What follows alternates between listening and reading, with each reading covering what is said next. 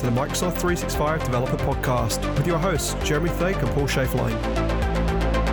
Each week, you'll catch us speaking to expert developers about new tech, lessons learned, and opinions in this space.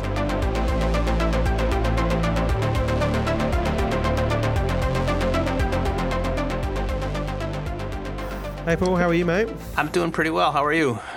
Good. It's going to be a shorter week for me. We're recording this on Thursday, the 30th of August, and America has Labor Day on Monday, and I've sneakily taken Friday off, heading down to Portland to watch my friend race in the IndyCar at the weekend. So I'm super pumped to finally get to see him race this year. That's great. Everyone loves to have an extra day off, and it's the sadly end of the summer here in the Northern Hemisphere, so it sounds good. Yeah, especially after all the fires here too up in Seattle. It's been terrible. So we kind of seem to have had a great summer, and then the last few weeks has been like Armageddon here. Oh my. So, well, I hope you have a great weekend. So, but before you go, a little bit of work, right? So, yeah, well, I mean, this isn't really work. This is just fun. Well, that's true too. At all. That's true too. So, in the news this week, I found near and dear to my heart is the Azure Active Directory group, and they have released support for their B2B service to support Google IDs, which a lot of people were just amazed to discover that you couldn't use a Gmail account necessarily to create a B2B invite, and of course the conspiracy theorists didn't think that there was Microsoft wouldn't play well with Google, but that is going away now, and Google IDs are on public preview. So if you are using the B2B service, again, it's not B2C, but the B2B service, and you want to invite folks who are using the G Suite, you can certainly look into that. So that's certainly a newsworthy item from that perspective.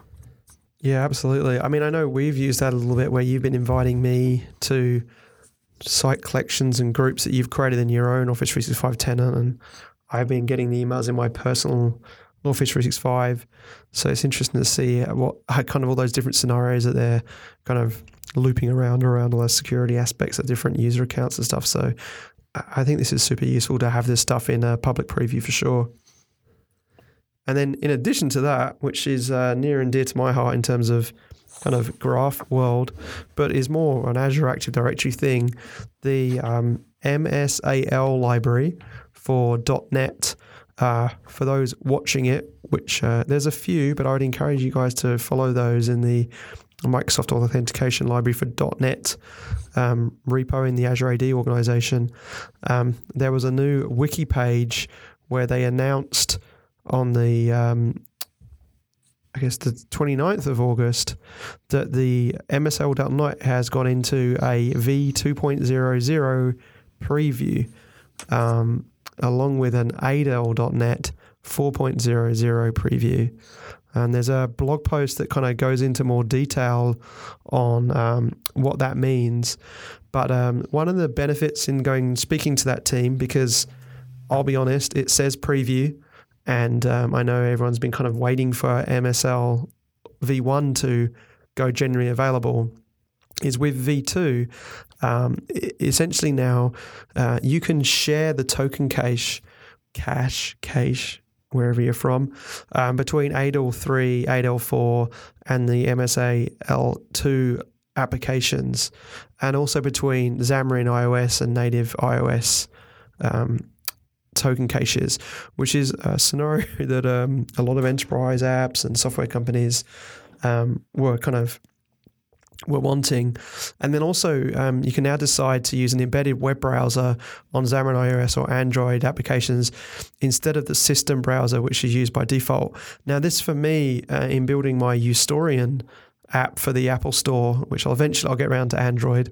If you haven't checked it out, go download Ustorian and check it out. But as part of that, it was using the Safari browser to do the auth jump in, which is native on iOS, but being able to specify a particular browser can sometimes be useful as well from embedding it and signing someone in to use something in a browser. And the nice benefit of this is that its supported platforms were modernized. So MSAL2 is dropping support for the Windows Phone 8 and 8.1, and in actual fact is supporting the .NET Core explicitly. which is a big jump for the Azure AD team as well. So they have a bunch of articles on how to migrate your applications from MSAL 1 to 2. They don't currently yet indicate when this will be made generally available. And it's something that there's an internal discussion going on right now on when we're going to do that. But just to give a little bit of insight, the reason that they don't want to fully make it GA just yet is that they're looking for more usage internally as a first-party application within Microsoft using the MSAL v2 libraries. And so once they get more technologies like Microsoft Teams migrated over to MSAL v2, they'll be in a more comfortable state to take this out of preview and make it more generally available. I've had it on good authority that this won't take the 2 to 3 years that the other one's been stuck in preview. That's as much as I can share with you right now, but that's just kind of the general inkling of there's going to be a much faster velocity to get this to GA, and they realize that they've had some issues along the way with MSAL1 and 8L, and that's kind of current state based on this announcement going out yesterday. And from an outside the corporate walls perspective, there's a lot, and I want to focus on the glass half full piece of this. So, number one, there's been a lot of talk about how do we converge auth in the world in Microsoft, and so now there's something happening. That's a great thing to look at, right? They do have a version out, and so something is happening. That version is posted up on GitHub, which means you can open issues or do some type of feedback to the team if there's something that you see is important to you. And then digging further into the SDK itself, I find it much more natural. There's some things that in using ADAL, for example, you really kind of have to know what's happening behind the scenes to understand what methods or objects you want to deal with, whereas in the MSAL library, it's much more natural, much more clear. Confidential client versus public client, which is much better than a generic auth context, for example. So there's a lot to love that's there. There's obviously more work to be done, but I think it's a great sign that things are happening, and I'm certain that people from Azure Active Directory will be at Ignite. So if you're at Ignite, find them on the floor and tell them what's important to you so that they can help prioritize that. Certainly great stuff coming out. Yeah, and the convergence thing, just to touch on that, essentially what we're positioning is that ADAL and MSAL will continue to live on, but MSAL will get a lot more features over what you'll be able to do with the ADAL libraries. With MSAL, the eventual goal is that you won't have to pick between V1 and V2, you'll be able to use that library for either of them. Whereas right now, kind of ADAL is for V1 apps and MSAL is for V2. And so there's a bunch of guidance there on, what the benefits are of MSAL.NET and whether you should be migrating to V2 or not net. V1 of MSAL is in preview and so is V2. So if you're starting new projects, I'd go and check that stuff out. And hopefully we'll have news in the coming months on when this thing will actually be genuinely available. Yes, that's great. Don't shoot the messenger. Absolutely. But again, it's the things are happening, which everyone's saying, can we get some movement? And we've got it. So we'll be good there. But moving on from Azure AD, there's also another item I found. The SharePoint team has released an update to the site scripts and site designs, summer 2018 update, and there's some new capabilities in there. The big thing probably is when a site is joined to a hub, you can run a site script there.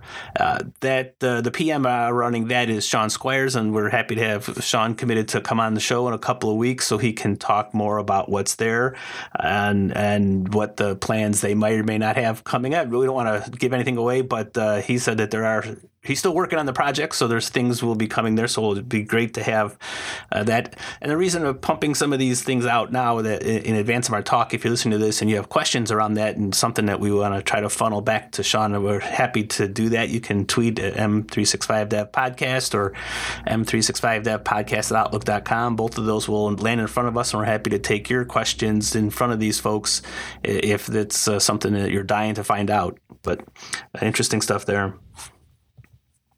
Yeah, and I guess on that, please make sure you're giving us ratings in the iTunes or whatever you're using, because it's super useful for us to get an understanding of whether people are actually listening to us, what you'd like to hear and see, and, sharing these things on Twitter so that we can grow our audience a bit more, especially when we want to get some of the bigger rock stars on the show, being able to say what downloads we're getting per episode kind of tips them over the edge to convince them to commit to the hour slot to do a recording with us. So I'd appreciate any shout outs you can give us, and it'll just mean we'll get bigger and more senior people from Microsoft on the show. Now, from a community news perspective, one of the cool things we've got coming is Victor Willen is actually going to be on the show in a few weeks talking about the Microsoft Teams. But specifically, he has released v2.5.0 of the generator that he wrote as a Yeoman generator for creating a Microsoft Teams project. I believe he did that on the plane home from the last trip he did, because we were chatting about it when he was in Bellevue over a beer. And so we'll have more about this in a show in a few weeks. But if you want to get cracking on that right now, the Teams generator has been updated to 2.50, and there's some cool new things that are part of it. The Teams generator is great. Certainly gets you started in all things Teams if we're running on the Node stack there. And Victor's always a great person to hang out with. He was in Chicago here, so we went out to dinner. So it was definitely nice. I'm excited to get him on the show. And also on a Teams note, another community project, Gary Pretty released a blog post now. It's a couple weeks old now about using the Bot Builder community project. And in a similar vein of, SharePoint has the Patterns and Practices group providing building blocks, if you will, to help you get started. This is a similar project on top of the Microsoft Bot Framework, which Teams uses. And there's a bunch of great information in there, a bunch of middlewares, for example, how to handle authentication, how to do spell checking, simplify some of the sentiment analysis bits and stuff. So there's a lot of great pieces of building blocks, if you will, about Bot Framework that you can use as you're building stuff. And they have a .NET and JavaScript as well as Python extensions that you can snap into your Bot Builder SDK type projects, and certainly great stuff worth checking out. So this week our guest is Eric Overfield, who discusses SharePoint best practices for SharePoint SPFX, as well as a bunch of other wide-ranging topics. So I hope that you find this episode interesting. And if you, again, Jeremy and I will both be at Ignite. So if you're at Ignite and find us, I've just got my schedule. I'll be on the expo floor with the Teams booth a couple days later in the week, so that'll be good. And as soon as we get a firm schedule on the podcast recording, we'll be certainly to share that out as well. Yeah, awesome. Well, look, have a good rest of the week, everybody, and thanks for listening. So on the show this week is Eric Overfield. Welcome, Eric. Hey, how you guys doing? Doing great. So can you give us a little bit of who is Eric and what do you do? Sure. My name is Eric Overfield. I'm president, co-founder of Pixelmill. I'm a Microsoft regional director. I'm also a Microsoft MVP in the Office apps and services space. And then in July here of 2018, I was also awarded the MVP in Office developer space. So I was pretty proud of that. I spend my day job kind of working through SharePoint implementations for our clients. So I'm a dev by trade. I really like looking at the code. I don't do as much anymore. I do a lot more advising, a lot more architecture, but it's still a lot of fun. And every day I'm still in code trying to figure out the coolest and latest good stuff. That's excellent. I'm glad to see there's yet another Office developer MVP. I think there's maybe a dozen or two, which is kind of nice. Yes. Yeah, exactly. So we've started asking this question, Eric, on how did you get into tech, like way back when? What got you into computers? How did you get down to this path of going down this route after leaving school, or maybe starting it was way before. It was my mom back in about 1980. She brought home one of those compact 8086s, I think. And she got me in a basic school, like way back then. So I've just always been in tech. And then back in the early 90s, I got into the whole BBS world. Wanted to develop my own BBS. And so I was always coding in BASIC, then went into Pascal, then went into school. And by the time I was in college in the mid 90s, I'm like, I'm going to be doing web design. That seemed like really cool stuff. And it's progressed from there. And so I moved on from HTML into JavaScript, into CSS. And then, now I wanted to build a full application. So of course I needed to learn C# or C++ at the time. And then I moved into C#. and then found SharePoint after seeing it in the early 2000s when we all know it wasn't the most customizable application. Really, it was the 2007. I'm like, oh, okay, cool. I can finally build an enterprise solution here. And at the time, it was actually about public-facing sites. But of course, as SharePoint evolved, I had to evolve with it, and it's been a fun journey. That's awesome stuff. So we want to talk today about your topic from recent conferences, SharePoint Framework Best Practices. So we can assume that most of listeners understand what the SharePoint Framework is, but where do you see as best practices? Where do you start on that path to get people on board there? Yeah, SharePoint best practices. It's not that it's changing every day. It's like there's new things being developed every day. So it's kind of a fun session to give because you could do a full day workshop. You could do probably a full week workshop on all of the really cool things you can do with SharePoint Framework, and then the best way to do it. There's a lot of things that I could definitely talk about. Some of the things that I really wanted to look at with SharePoint Framework best practices is moving from the on-prem world to the cloud world, because a lot of us built full trust solutions on classic SharePoint, and we would want to move and migrate a lot of those solutions on into SharePoint and on SharePoint Online. And you can do that now pretty well using Azure and using AD applications and using some of the new classes that have been added into the SharePoint framework. And so it's kind of one of the big things I want to talk about, or I like talking about, is that there's now a lot of great documentation on docs.microsoft.com/SharePoint on helping you understand how to properly build an Azure function or to build an Azure web app, even if you wanted. And it basically is going to build your own API that you can now communicate with safely and securely using SharePoint Framework. And in the demo I always give, it's kind of funny that the Azure function is basically it's a C# little class that all it does is it returns a static list in JSON. I mean, like super, super, super simple. But it's like I'm hoping that anyone who sees that, they get that little nugget that, wait a second. So now that I've got the hook, I can now do anything I want, because once I'm in Azure, I now have 110%. I have 100% control of what I now do. So once you've got that Azure function set, once you've had it secured using Azure Active Directory, which Azure Active Directory is already included in your Office 365 tenant anyhow, so you've already got access to it. The Azure function you can have as a pretty inexpensive component. The SharePoint framework includes an AAD HTTP class. It includes some functionality already built in to allow you to now safely and securely access that Azure function without having to log in again. It's full single sign-on. That's stellar. That's cool. That's definitely gives us a lot less excuse why, I can't move to the cloud. No, you can. You could almost do probably a lift and shift of a lot of what you've already done and move your full trust solution, like move what you built, rip out the code, wrap it into some Azure functions, refactor it in a better way anyhow. I'm sure you'd love to rebuild your code because, we all learn, wow, our code that we built 3 years ago is a little old. And now you can safely and securely access that using the SharePoint framework. And is this something you're seeing as a demand from your customers? Like, I mean, the SPFX framework's been around for a while now, but as you say, like the older models of SharePoint is something that has been around for a long, long time now. I mean, I started my career on SharePoint Dev in 2003, I guess. Mm-hmm. So are you seeing customers kind of asking for this as a request in the customers you work with?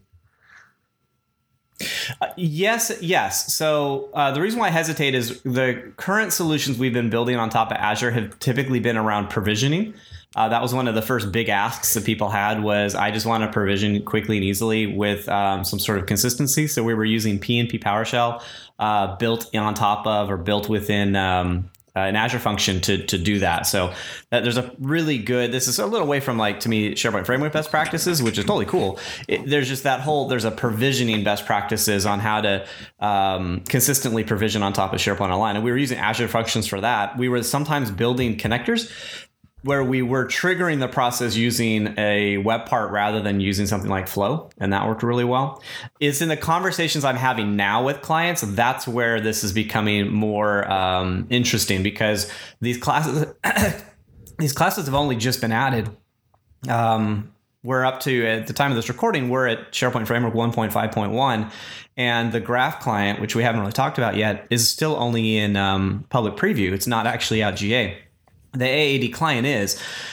that's supposed to get fixed in SharePoint Framework 1.6.0, which they say is going to come out hopefully in the September-October timeframe is what's been publicly said, and I'm hoping for that. And I think that once all of that goes more GA, we will see. I think we'll see more adoption, and I'm prepping for it. So that's why I'm having those conversations with clients now. We did do some graph work with a client in the last year that was pretty fun, where we were accessing a lot of components of graph in SharePoint Framework and in SharePoint Online. And that at the time was a little more challenging because getting that authorization token was a challenge. It was not easy. You had to go get it yourself, basically. And what we ended up doing, because the client didn't like the redirects, is we ended up building a Azure Function based proxy, which we were able to then use application permissions to get what we needed. And so we basically allowed the Azure Function to maintain the state for us and to maintain that authorization. And we would have all of the users just talk to that Azure Function saying who it was, using that security. That worked fine. The Azure Function could then verify that and then go, oh, okay, cool. We're safe. I'm good. I'll go get that graph call for you. And it saved us from all that redirect. I would love to be able to refactor that whole project now based on the what we should get out of 1.6.0. So yes, I'm definitely seeing it. I think we should see more of it. And I think that as we see more migrations to the cloud and there's more acceptance that the cloud is safe and secure, I expect there to be more need for that. Well, it's interesting how these two topics you've touched on can actually help, right? So moving stuff to Azure Functions, or even if it's a web API, can certainly be helpful. And then when you talk with the security, there's something to be said that maybe I don't want SPFX to have access to everything in the graph, like for groups read write, just so that I can update a planner, for example. So what are your thoughts about maybe just keeping that permissioned code back in your serverless or your web API instead of in the graph? Is that viable in your approach? I do think it is. And you know something, Paul? I have a feeling that when we built this solution, it was based on a conversation you and I had at a SharePoint Saturday Sacramento. I think I discussed this with you, and you talked about building a proxy, and we said, that actually is a good idea. I think long term, maybe not long term, but it's certainly at this transition point, I think there's certainly some value there. But it's nice to see it's in the real world for sure, right? Yeah, well, no, and it works, and I think, and I feel very confident that the solution was valid, and we did the client right. I mean, that's always one of my big key goals, is to make sure that I'm proud of it, and that, like, quote, if I was on the other end of the line, I would be happy with what was produced. I think it was a good, valid thing, and I think proxies make a lot of sense. I know, Jeremy, over years of talking to you, security has always been a big concern of yours, or that's my opinion on when I've talked to you. And I think that some of the proxies can help sometimes mitigate some of that, because you can really lock down your code. Now, if your code gets hacked, that's one thing. But if I opened up my whole system in a sense, but only my app could touch it, you could talk to my app, but I had my own security model within my own app. I understand I'm duplicating a lot of people's work, but I feel better doing that than just saying, okay, well, yeah, group read write all and everyone gets access to that. That just sounds like a bad idea.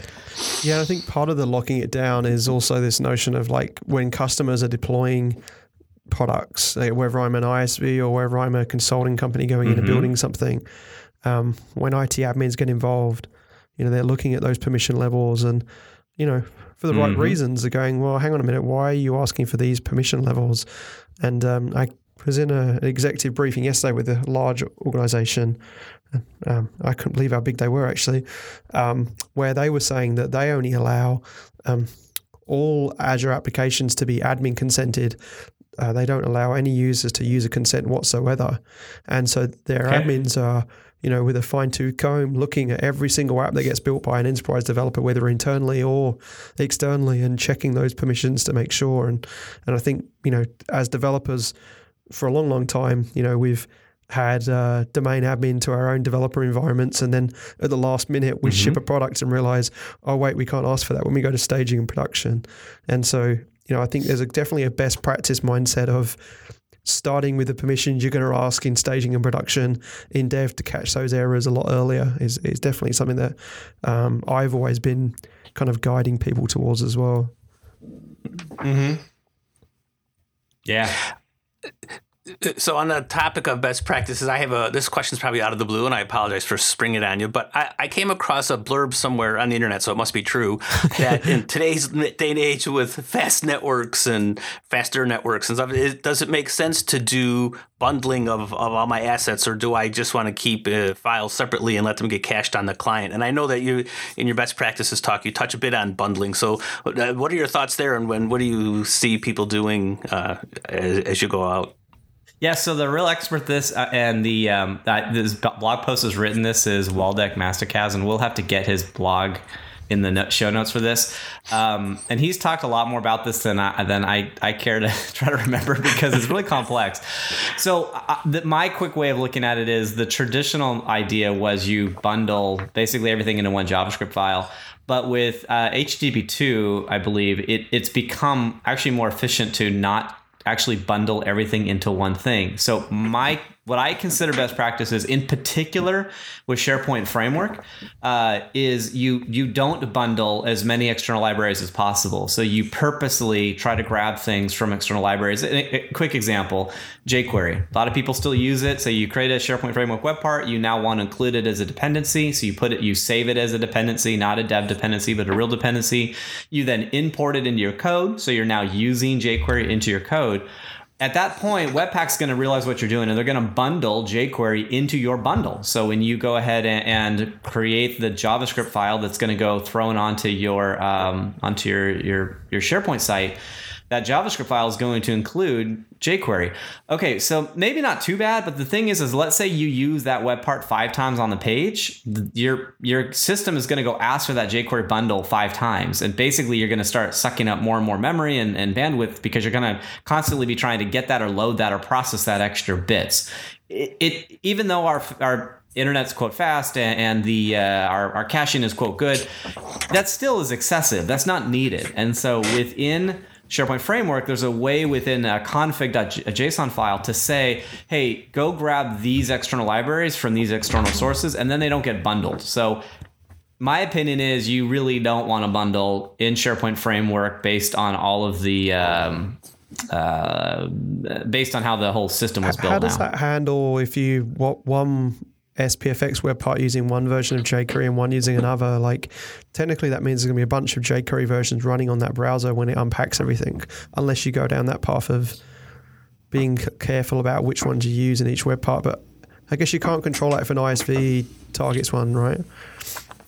So the SharePoint Framework, when it looks at those libraries, it wraps it so that it gets basically namespace. At least that's my understanding. So it's not...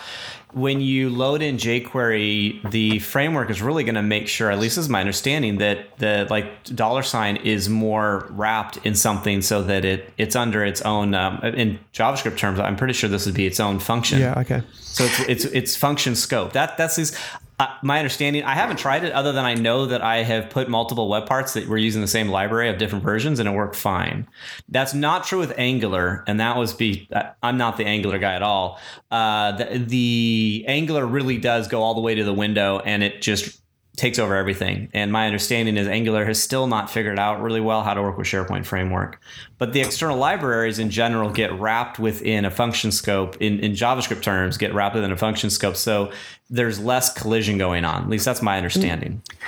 And that conflict resolution or that duplication of libraries is independent of the bundling process, right? Whether you load it from a bundle or load it from a CDN, you're still loading it, I think. So even in that scenario, I don't think bundling matters from that point, right? If I have the same web part multiple times, that's one thing, but using the external library, different versions, is still going to be an issue regardless of bundling. So. I haven't actually tried that, but it makes total sense to me. I couldn't tell you how they actually pull that off. Because the thing is that when your external library is needed, it's going to be pulled in the context of the web part that needs it. Exactly. So the web part could pull that in. And I mean, I know that there are people that know the answer to this. I'd be looking to Waldek and I'm sure he would just go, oh yeah, of course, this is exactly what happens. No, I think you're on the right track there. Yeah. I think the moral of the story might be before you are deploying these packages to your SharePoint installation, you might want to review what's going on and see if perhaps I can optimize it by all the other assets that I have in my tenant, right? Absolutely. And I would actually argue you really shouldn't be using jQuery. A best practice, which I don't really talk about because jQuery is so popular, is don't be using jQuery. It's not really, it's considered a pretty old library, and there's a lot of better ways to do a lot of that stuff. You can't do everything at all with the like Office UI Fabric, but you can do a lot of it. If you're doing DOM manipulation, you really don't need to use jQuery anymore. All modern browsers all support traditional DOM element manipulation. So that would be just a general best practice. But I get it. A lot of people still use it. We've been using it for so many years. So one last thing on the bundling, though, if I want to change the way the SPFX tool chain does its bundling, is that a lot of work, or is it simple enough for me to control to the level that we've discussed here? Oh, so what we've discussed is simple. There's just a config.json file found in the config folder where you're able to say, hey, I would like these external libraries, these libraries to be external, and here's where to go get them from. Here's the CDN where you can go get them. Beyond that, I have found personally that changing the bundle is pretty challenging.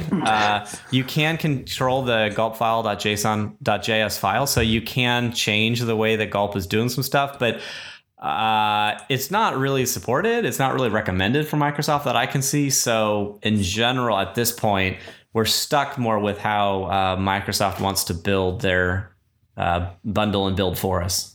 That's my experience. And then you mentioned the graph earlier on, and I've seen from the presentations you've done around kind of debugging your debugging your REST calls. What kind of approaches do you take to, getting the MS Graph client, which is part of the SPFX packaging, I guess, through I think it's like an SP-client-preview thing. Yes. How do you debug that? Like, what tools are you using to kind of see what's going on in that pipe as it's making those calls back down to the graph? And, I typically do my traditional, my initial development. I start with I just blanked on it. The Graph Explorer. Yeah. I start there just to start to get some of the calls, because what I like about it is they do help me create the URL. They help me start to create that string, so I know what it is that I'm doing. The second thing I'm going to go to is Visual Studio Code. There's a great plugin. It is in my best practices. It's called the REST Client. So if you're using Visual Studio Code, if you're not, I don't know why you're not, but hopefully you are, you go into the extensions and you just look for REST client, REST client. You look for the one that has over 1 million downloads. There's only one of them. And what that allows you to do so easily is build REST calls very much like Postman, but Postman is basically being deprecated. It's not going to be around too much longer. There's not a long-term support for it as far as I'm aware of.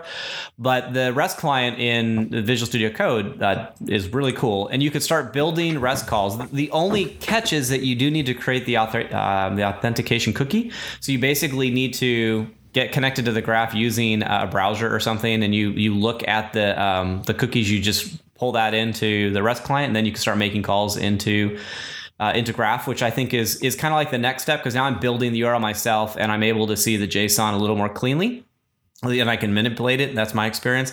At that point, now I move it into I'm moving it into SPFX.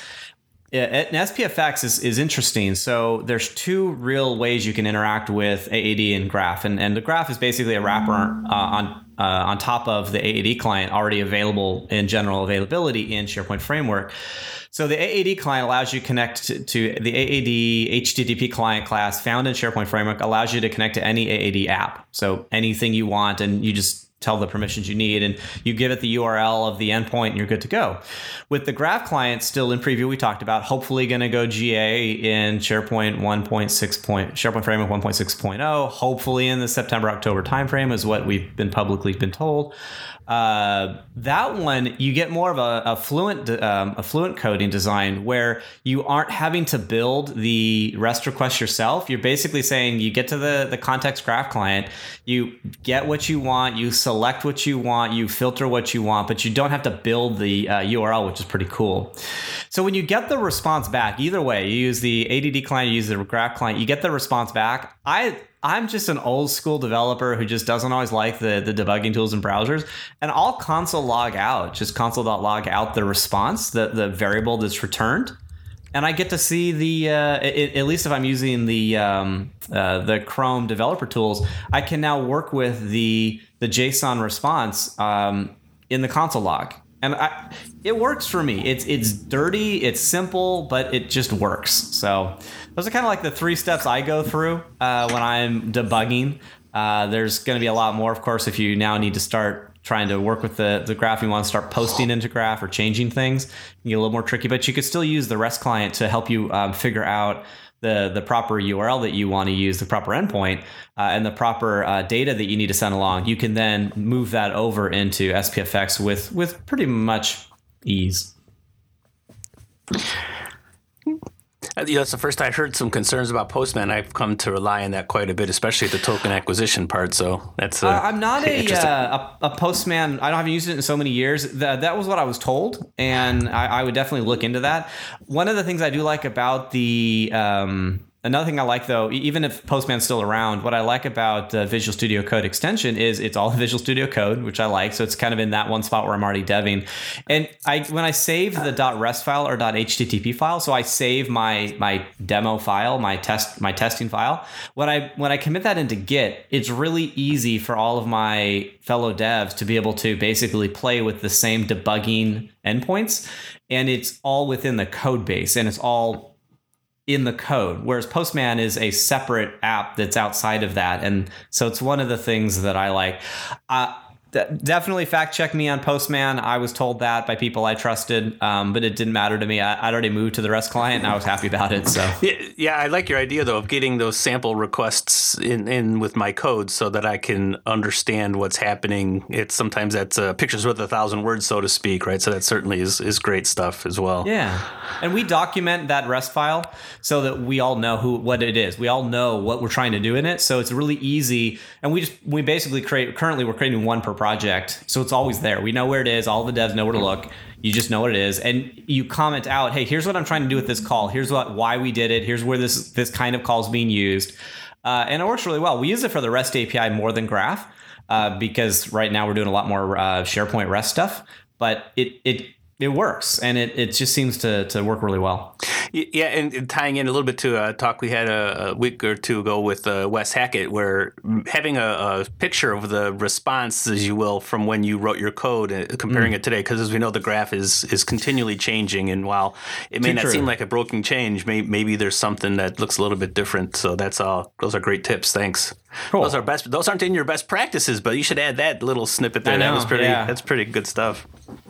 Hey, and talking about Wes Hackett, I mean, I know he likes to bash on the Intro in a Box guys, but I know you're a big advocate of the SP starter kit, which, in my opinion, is kind of like an Intro in a Box kind of very vanilla baseline that customers can use to get started. What makes you, I mean, you're really jazzed about this. What makes you so excited about the starter kit? Well, it's open source, so you can do whatever you want. I mean, I'm a dev guy, so for me, it makes sense that I get all these really great tools that is created by somebody that I can now freely use and expand upon. And so I've done all I can to participate in that particular community. So the SP starter kit, it's github.com/SharePoint. I know we'll have in the show notes. GitHub.com/SharePoint/SP-starter-kit, created by some really talented people in the PNP core team. I've been heavily involved mainly in the documentation on the issue side. So the canned intranets, there's so many of them. That is, I've never seen such a saturated market before, which I guess could be good for the consumer and you get a lot of choices, but it can be tough because which is the right one? One of the things with all of them, though, is they're all closed source that I'm aware of. So you purchase that software, you are stuck with them for the lifetime of the contract, and then you really have to use their system to build anything. Well, one of the cool things that we've seen with modern SharePoint is the editing experience and the provision experience is pretty customizable and pretty sophisticated. So there'd be like the big question is, do you really need the canned solutions if you can have basically all the tools available to you. So the starter kit provides you a very vanilla, very basic canned intranet. And even then, it's not ready for production. I see that's all the time on the issues list. I want to go into production and this doesn't work. And it's like, no. You're misunderstanding the point.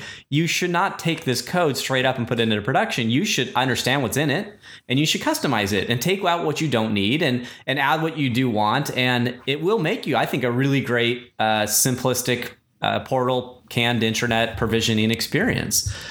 So I really like the fact that it's open source. I love the fact that it does solve a lot of my clients' needs at the base. They've got all the code. They can see great examples of how to use web parts and extensions together. It includes a really great footer that's been very popular that includes editable links. I mean, these are like those things that people have been asking for all over the place, and they've been spending a lot of money to get it. And now it's free. Pardon? Yeah, and we're getting a lot closer to it. And then what we heard publicly a couple weeks ago, this would have been in, I think, middle of August 2018 or early August, we heard from the PnP core team that they're looking to extend the SharePoint, the SP Starter Kit, to basically have a web service that you can go to. You can give it your tenant access information so that this thing can now talk to your tenant, and it will deploy the starter kit for you without kind of like a single click install. Now that, hopefully for Jeremy, this is totally no, you can't do that. I'm not going to give you access to my tenant. Of course not. So a lot of us are going to say no. That whole provisioning process they're creating is going to be open source. So if you don't want to trust the PnP core team on how they did it, download the code, put it into your own tenant, and now you've got that whole provisioning experience to be able to provision the starter kit through an Azure web service or something. And I'm sure that will be a complicated install, or won't be the most easy install to install that web service, the initial one, but it's all open source. It's all cool. If you want to see how to build a sophisticated web app service that talks to SharePoint and your tenant, you're going to have that code. I mean, where was this 3 years ago? We were all hacking away at SharePoint. We were all buying books on how to do whatever with SharePoint, and there was no central community. Well, now there is, and that to me is very exciting. And it's a very open community, which I really like. It's very friendly. Yeah, I'm glad you point that out, because even though it's the SharePoint patterns and practices, when you start looking at what they're doing, like for example, a web service that can talk to a secure service, or that is secured by itself, that's kind of universal concept, right? That's not necessarily a SharePoint thing. That's this cloud world we're in. So that is, I'm glad you highlighted that, because I think a lot of people will find value in that, even for their own legacy type code that they might be working on. Yeah, if you're starting a project, to me, the first thing you should be doing is going to github.com/SharePoint and looking at the different PnP areas. So they've got 4 different repos that I think are interesting. I'll have to get you the links in the show notes. There's demo web parts, demo extensions. There's demo solutions, which is like a collection of web parts and extensions. And then finally, there's the starter kit. Look through that, look at the examples and see, has anyone started to do what I need to do? Perfect. There's your base code. Yeah. You've just saved yourself a week, a month, and now build off of that. And reusable components, which maybe they're not exactly what you want, but certainly are a good base to get started on. Absolutely. That's great. Yeah. Well, so we're coming up on time. Is there anything else that you want to get out to folks, let them know about? This has been great set of topics. I don't know if we missed anything that you think is important enough to cover. The other one would be there's some, I think, some of the real best practicey people. So there's a couple of blogs that I follow pretty religiously that I find is producing best practices, ideas, and concepts on a daily, weekly basis. I'll provide the link so we can add them to the show notes. But those would be people that, interesting enough, they're all European. Waldek Mastakaz, I've already mentioned him. Michael Svensson, and then Elias Struve. I know I just left out about 35 people that are really, really impressive and good. But those are 3 of the blogs that I've been following specifically around SharePoint framework best practices. They've just been producing some amazing content to share. And I'd highly recommend you follow them, at least so that you kind of, if you want to stay on top of SharePoint framework development, at least.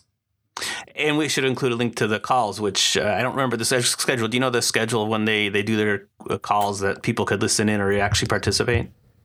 I know there's an aka.ms/PnP something call. We'll get that link for you as well. They had a weekly call. So on the recording today is a Thursday. They had a 7 a.m. Pacific time call today. Basically, every Thursday morning at 7 a.m. Pacific, because it's mainly run by a European group. And then there's a couple others as well. Almost every week, I believe now there's a PnP call related to something that's open to anybody to join. Impressive stuff. And Vesa Yuvanen, so he works at Microsoft, he's constantly giving away information that I sometimes question. But hey, if he said it, I'll tweet it. It's out in the public by then, it's too late. You got it. Exactly. Well, look, we really appreciate you being on, mate. Do you still blog quite regularly? It seems that people are changing the ways they're sharing the information, whether it's jumping on podcasts to share it versus kind of blogging things. But how are you actively sharing yourself? Where's the best place to go find information that you share? Yeah, I still have a blog, ericoverfield.com. I think it's been at least a month since I posted on it. I've unfortunately, or fortunately, depending on how you look, I've been having to write a lot more around the business use cases of digital workspace and whatnot. And that I've been blogging more at my company blog at blog.pixamil.com.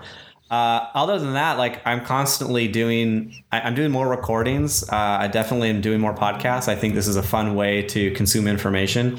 And then sessions. And now that we're coming into the fall 2018 session time or conference season, I've been doing a lot of travel, and I have a lot of travel. So it's kind of one of the other big ways that I've been sharing is basically just getting out there, pounding the pavement, and talking to whoever is interested in listening to me. And so will we see you at Ignite? I will be at Ignite. Yes, absolutely. Okay. Looking forward to it. It should be a lot of fun. Great. Well, so Jeremy and I will both be there, so it'll be great to catch up there. And if our listeners have questions, maybe they could find you on the expo floor there. And so again, thanks a lot for your time today. Yeah. It's been great stuff, and look forward to seeing you at Ignite. We'll have a pint with Mickey Mouse while we're there or something. Exactly. Cool. Thanks, guys. Bye. Thank you all. Bye. Cool. So if we can stop that one each. Thanks for listening to the Microsoft 365 Developer Podcast. Please follow us on Twitter at M365DevPodcast and check out our show notes at www.m365devpodcast.com. To help us spread the word, we'd really appreciate it if you could retweet our episode tweets and give us a review on iTunes. That's all, folks.